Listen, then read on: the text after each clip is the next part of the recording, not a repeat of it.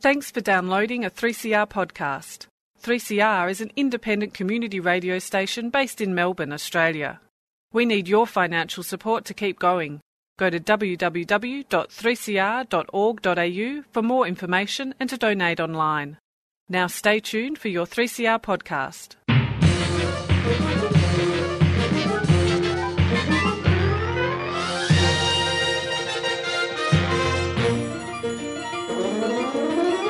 Welcome to the Lost in Science Summer Series. Yes, as usual, we have a bit of a change in pace over summer and we play some of our favourite stories from the Laboratory of the previous year. Now, the Laboratory, for those who don't know, it is a science storytelling event where scientists get up on stage and they tell the stories of their science heroes. And we have a couple of great stories for you today.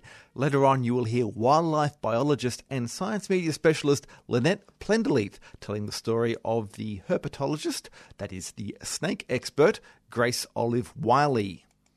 But first, we have Matthew Snelson. Matthew is in the final throes of a PhD investigating the effects of a processed diet on gut homeostasis and the impact this has on diabetic kidney disease. He has presented his findings at a number of international conferences, each in a location more exotic than the last: Tokyo, Lisbon and Perth.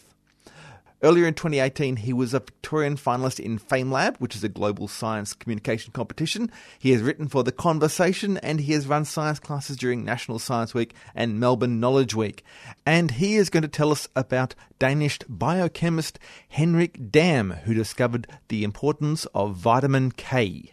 Hello, Laboratory. It's great to be here where we get to talk about, the most important and greatest scientists of our time. So I thought I'd start by talking about myself. I'm currently running an experiment. I should mention my primary collaborator in this, actually, my wife. We're creating a human. Thank you for that smattering of applause from one gentleman. No, it's true. We're quite excited. We're in the final stages. We're preparing the manuscript at the moment. We're hoping to submit to Nature. If it gets rejected, we'll go to Nurture. But we're very excited, and we're learning a lot about what's going to be happening to our infant after they enter the world. And one of the things that's going to happen during those first few hours of birth, whilst we're still cradling her in our arms, a very nice nurse will come and give a little heel prick of vitamin K. And I'm very curious. I wanted to learn more about this vitamin K. What is it? Why do we give it? Why do the vitamins go A, B, C, D, E, and then just jump to K? And yes, there are 8 B vitamins, but that's just a whole another rabbit hole. This talk today, it's about Henrik Dam, who was studying cholesterol in Copenhagen in 1928 and would later go on and receive the Nobel Prize for the discovery of vitamin K. But our story starts, like all good stories do, with Canadian chickens. So it's 1928. Henrik, he's interested in cholesterol. He knows that rats, mice, and dogs, they're all able to synthesize cholesterol. They're able to make it. But it was thought that chickens couldn't. And that's because 14 years earlier, in 1914, researchers in Ontario showed that chickens, they didn't grow when their cholesterol was extracted from their diet. But cholesterol, when you extract that, you extract a lot of other things as well. Fat-soluble things. And back in 1914, we didn't really know that much about fat-soluble things. Vitamin A, the first fat-soluble vitamin to be discovered, was only discovered that year. In 1920, 6 years later, was when we discovered vitamin D. So Henrik, he wanted to try and repeat these studies, extracting cholesterol from the diet, but adding back in vitamin A and vitamin D. And from this, he found that the chickens were able to grow. And we conclude from this that chickens, they can make their own cholesterol. They don't need it in the food. Done. Boom. End of story. He's proved that chickens can make cholesterol. But there was this one curious finding. He noticed that when chickens were kept on these diets for longer periods of time, they would start to bleed. And when he took the blood out and had a look at it under the microscope, it would take longer to clot. And he was really curious about this. Was it the lack of cholesterol which was causing this bleeding to happen? He just proved that chickens can make their own cholesterol. So he went back. He got his cholesterol-extracted diet. He put the vitamin A and the vitamin D back in, and then he added just pure cholesterol to it. And still the chickens bled. Okay, thought Henrik, maybe these diets, they're too low in fat now. So he tried it again. He added linseed oil into it, and then triolein, which is an unsaturated fatty acid from olive oil. But still, the chickens bled. Around this time, the original people back in Canada, they observed that these chickens were having prolonged bleeding time as well. So they tried a couple of things. They found that adding fish or meat meal back into the diets, they stopped the bleeding. But when they tried ether-extracted fish or meat meal, the chickens still bled. But they didn't take it any further than that. Around this time, over in California, researchers showed that they could prevent this bleeding by giving the chickens fresh cabbage. Aha, they said. Cabbage has vitamin C. Vitamin C is saving our chickens. Now, Henrik, he wanted to test this, and vitamin C had just been purified. So he got some of this pure vitamin C. He fed it to his chickens, but the chickens still bled. He tried a number of other approaches as well. He altered the salt content of the diet. Then he tried adding wheat germ. And the chickens, they still bled. He knew there was some unknown factor that was removed from the diet when we extract that cholesterol, but he didn't know what. By 1935, he was trying anything. He tried different plant extracts. He tried mashing up animal organs and feeding that to the diet. And finally found that there were a few things, pig liver being one of them, that would actually stop these chickens bleeding. So now he knows that there's some fat-soluble factor in there and it's necessary to stop these chickens from bleeding. He gives it a name. This is helping blood to coagulate. So he says, I'm going to call this coagulation vitamin. He was in Germany at the time, where they spell coagulation with a K. And that is where we get the vitamin K from. Oh, end of story. That's enough, I think. He managed to figure out that this concentration of pig liver, it's in there somewhere. So he worked hard for years and years, just trying to purify it down, testing each sort of section of the purification process, until he finally got to the point where he had a pretty pure or pretty strong concentration of vitamin K. And from there he could study the effects of it and learn about its actions, figure out how it was actually helping blood to clot. In 1939, Edward Doisy, he actually was able to isolate vitamin K from alfalfa meal and then able to describe the chemical structure. So it's 1940, so we now know what vitamin K looks like, we know what it does, and we can use it to stop chickens bleeding, which chickens were thrilled about. And people were getting thrilled about it as well. In the late 1930s, vitamin K was first used to treat hemorrhages in humans. People with obstructive jaundice, they have a tumour that stops the bile duct being able to secrete bile. It means that they can't absorb fat. It means they can't absorb fat-soluble vitamins. So it means they don't get any vitamin K. So they're very low in vitamin K. So when the surgeons go in to remove that tumour, there's a really high risk of them bleeding. They gave vitamin K before the surgery and a bit afterwards, and were able to reduce that rate of bleeding. Now us people, we're all people here, we get vitamin K from food, but about half of our vitamin K, that's actually produced in our gut by our bacteria there. And we're all very lucky because we've got an army of bacteria in our gut that are working really hard making that vitamin K for us. But it's not great news for newborn babies who don't actually have any bacteria in their gut when they're born. And it takes a while for that bacteria to build up to a point where it can produce enough vitamin K for us. And during this time, there's a small but very, very serious risk of bleeding to newborn babies. Now, Henrik was able to show that from the blood from babies who had hemorrhaged, that took a lot longer to clot compared to the blood from babies who didn't hemorrhage. He then tried an intervention study in the early 40s, which I'm sure was ethically above board, treating babies with vitamin K, and it decreased the clotting time back to normal levels in about 24 hours. In 1943, Henrik received the Nobel Prize for medicine for the discovery of vitamin K, and it's easy to see why their work was worthy of this recognition. There was a 1944 paper published in The Lancet which looked at 13,000 infants and found that vitamin K injection given at birth reduced the incidence of neonatal deaths from 2% down to 0.45%, which is a funny fact to someone, but it's a huge, huge reduction. And by the 1950s, giving vitamin K at birth was just commonplace. And vitamin K deficiency, we're very lucky. It's the bleeding that occurred from it. It's very rare in countries where vitamin K is given prophylactically at birth. However, it's unfortunately still an issue in some rural, low-income areas, particularly around Southeast Asia, where it's estimated about 1 in 1,000 infants suffers from intracranial bleeding, which could be prevented with vitamin K. Now, I really like the story of Henrik Dam and the discovery of vitamin K because there's no eureka moment. He noticed something that was curious to him, so he tried a bunch of things, none of which worked, and then he finally found something that worked, which I think is a good analogy for the whole scientific process. And I think the story also highlights the value to society of curiosity-driven science, often referred to as blue sky research, which is increasingly difficult to get funding for.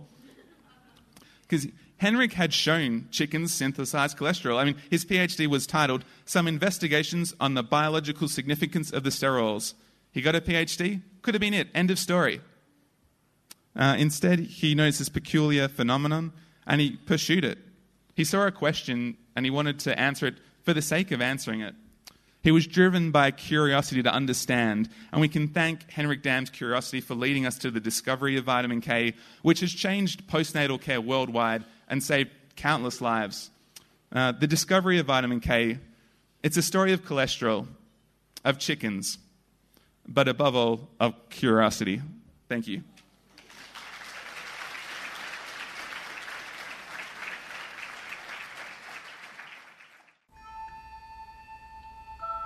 Science, the final frontier.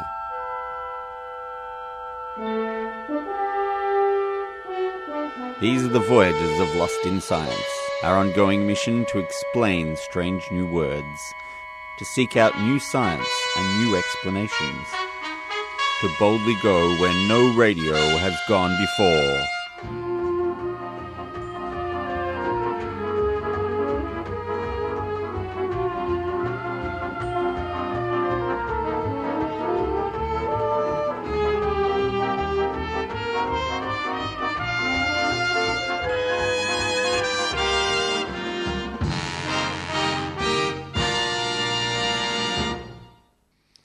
Okay, our next laboratory speaker is Dr. Lynette Plenderleith. Now, Lynette is a wildlife biologist by training, and she has a PhD from Monash University, where she studied the ecology of native Australian frogs. She is now a science media specialist working mostly in television.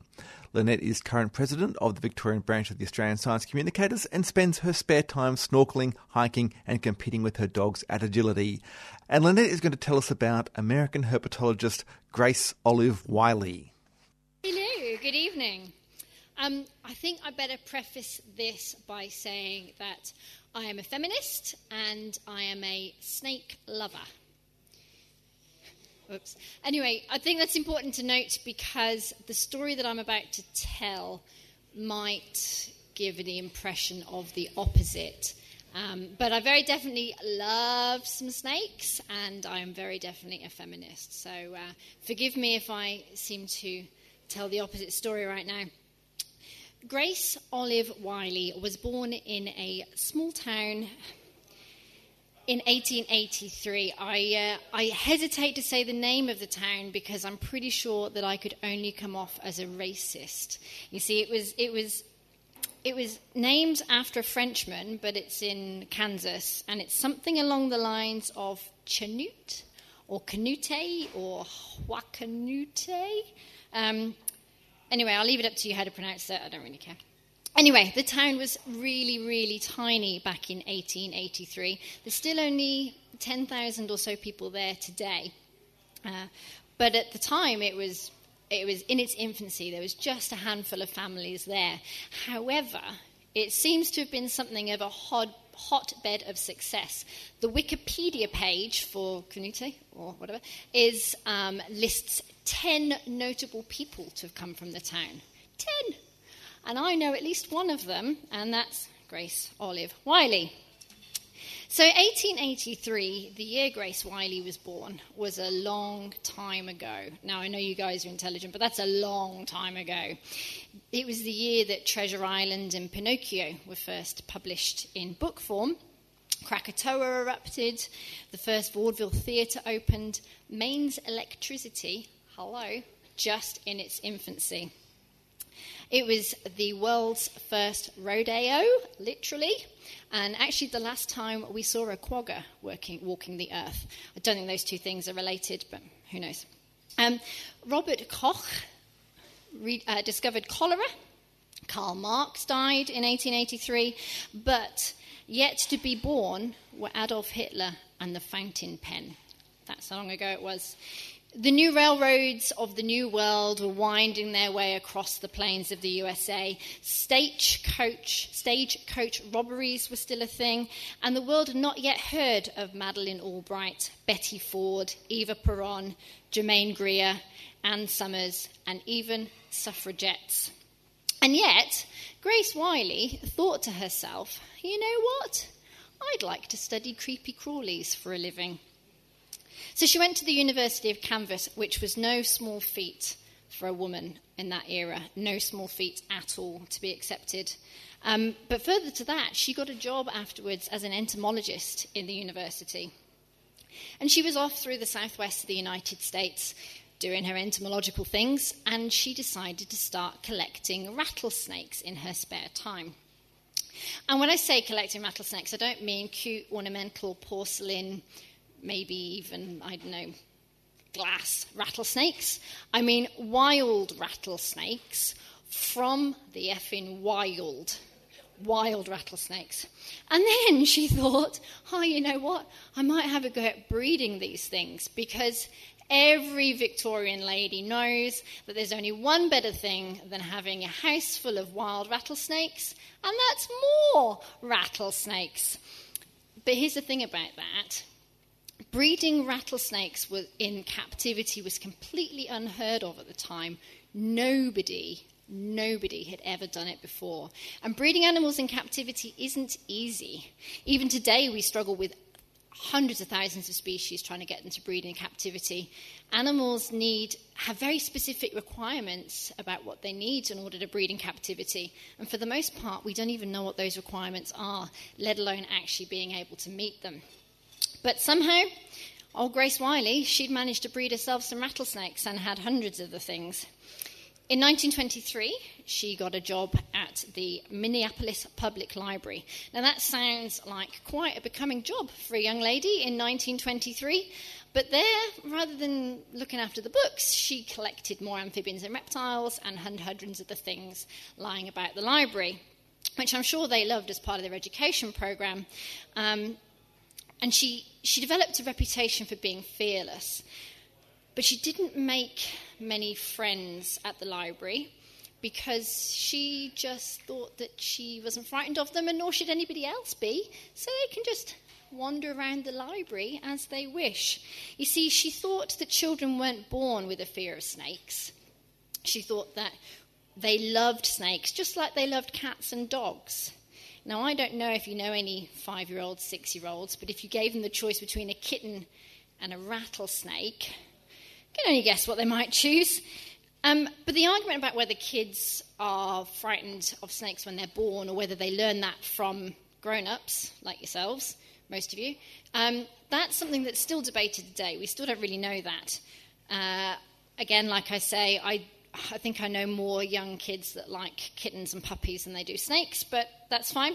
That's what Grace Wiley reckoned. She thought that they were pretty much harmless. She said, don't be afraid of a reptile's tongue. The only animal that can hurt you with its tongue is the demon. It's probably best I don't comment on that one. let's talk about the Bible. The Bible is responsible for a lot of poor snakes' demise, actually. I know people personally who kill snakes on sight on the basis that the Bible says that snakes are bad, so they got to go. But Wiley was somehow apart from the whole of that culture. She thought that snakes were trainable. Even the most venomous snakes could be trained, presumably much like you would a puppy or a dog. Spoiler alert, can't train a snake, certainly not like a puppy. Anyway, let's cut us some slack.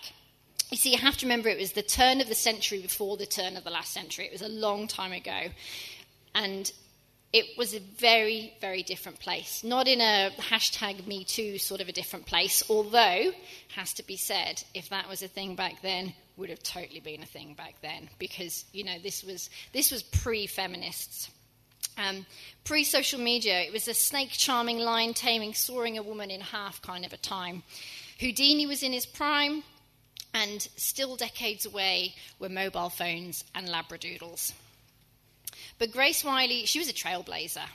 She didn't have many friends. Fair to say her colleagues were not really keen on her lax attitude to health and safety, as much as she believed that the snakes that she had roaming the halls of the library were trained and therefore quite safe. Her colleagues didn't really agree with having them crawling around the corridors. Can't imagine why. But it was before the time, remember, of plain packaged cigarettes and seatbelts and all those sorts of things. This was a time of danger and bravery and foolishness. So in 1933, Grace Wiley moved to Brookfield Zoo, which you might think is probably a better place for somebody that was so keen on amphibians and reptiles, and she got a job as a curator of reptiles. So again, remember, this is still only 1933. This is pretty remarkable for a woman of that time. But she, despite all her brilliance, all her intelligence, all her astuteness, all her experience, she kind of missed the basic principle about zoos. And I think of the basic principle of zoos as being animals kept in cages. But not Grace Wiley. Oh no, these snakes were trained, so they might as well just wander around and interact with the public in any way they know how.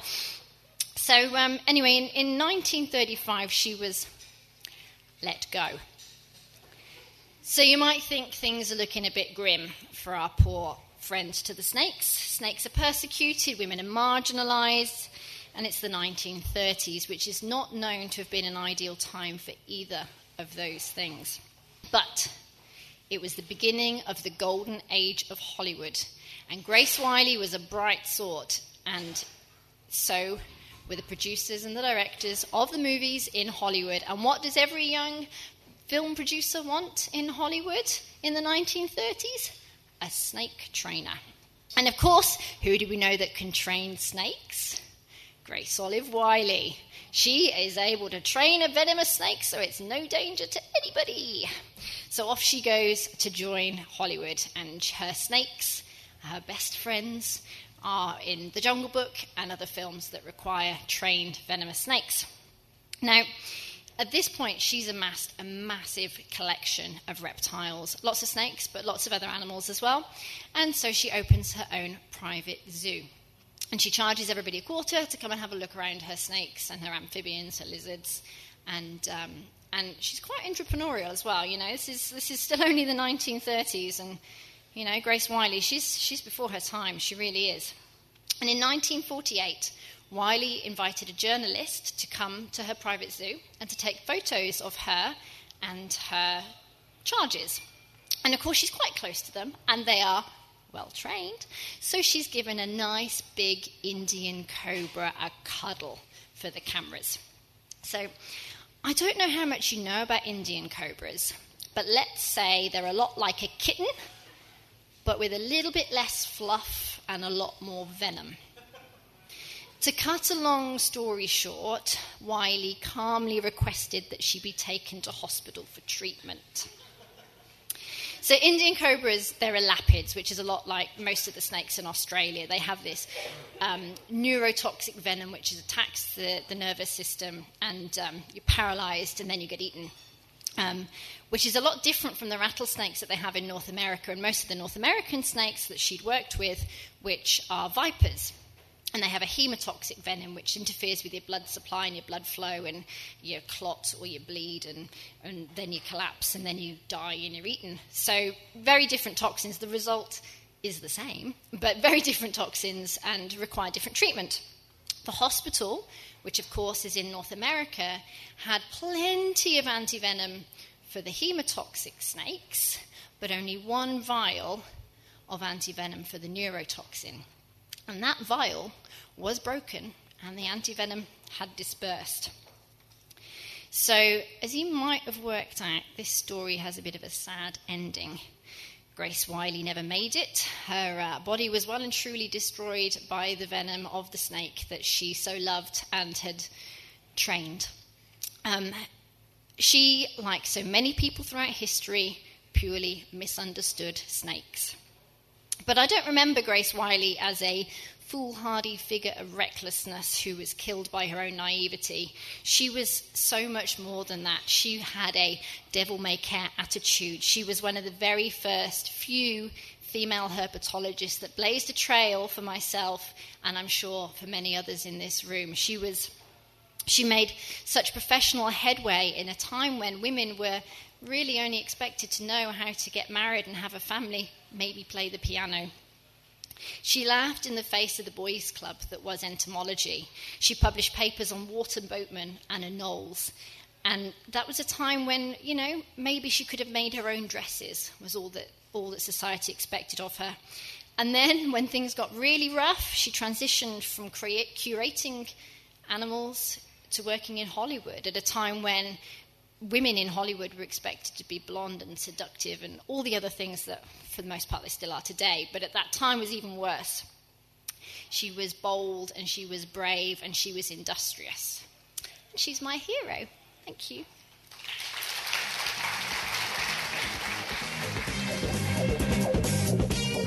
And that is it for this, our first summer episode of Lost in Science for 2019. Now, Lost in Science, it is, of course, recorded in the studios of 3CR in Melbourne and airs across Australia on the Community Radio Network. With the support of the Community Broadcasting Foundation. We would love you to get in touch with us. We'd always love to hear from our audience. You can email us at lostinsci@gmail.com, or you can find us on Facebook. We are Lost in Science on 3CR, or you can find us on Twitter. We are at Lost in Science 1. You can also find our podcast on many platforms. If you're able to log on and give us a good review and rating, that'll help lift us up in the search rankings, and other people can share the science love. Or, of course, you can just listen to it on the radio like so many other people do, where at the same time every week, Chris, Claire and Stu get Lost in Science!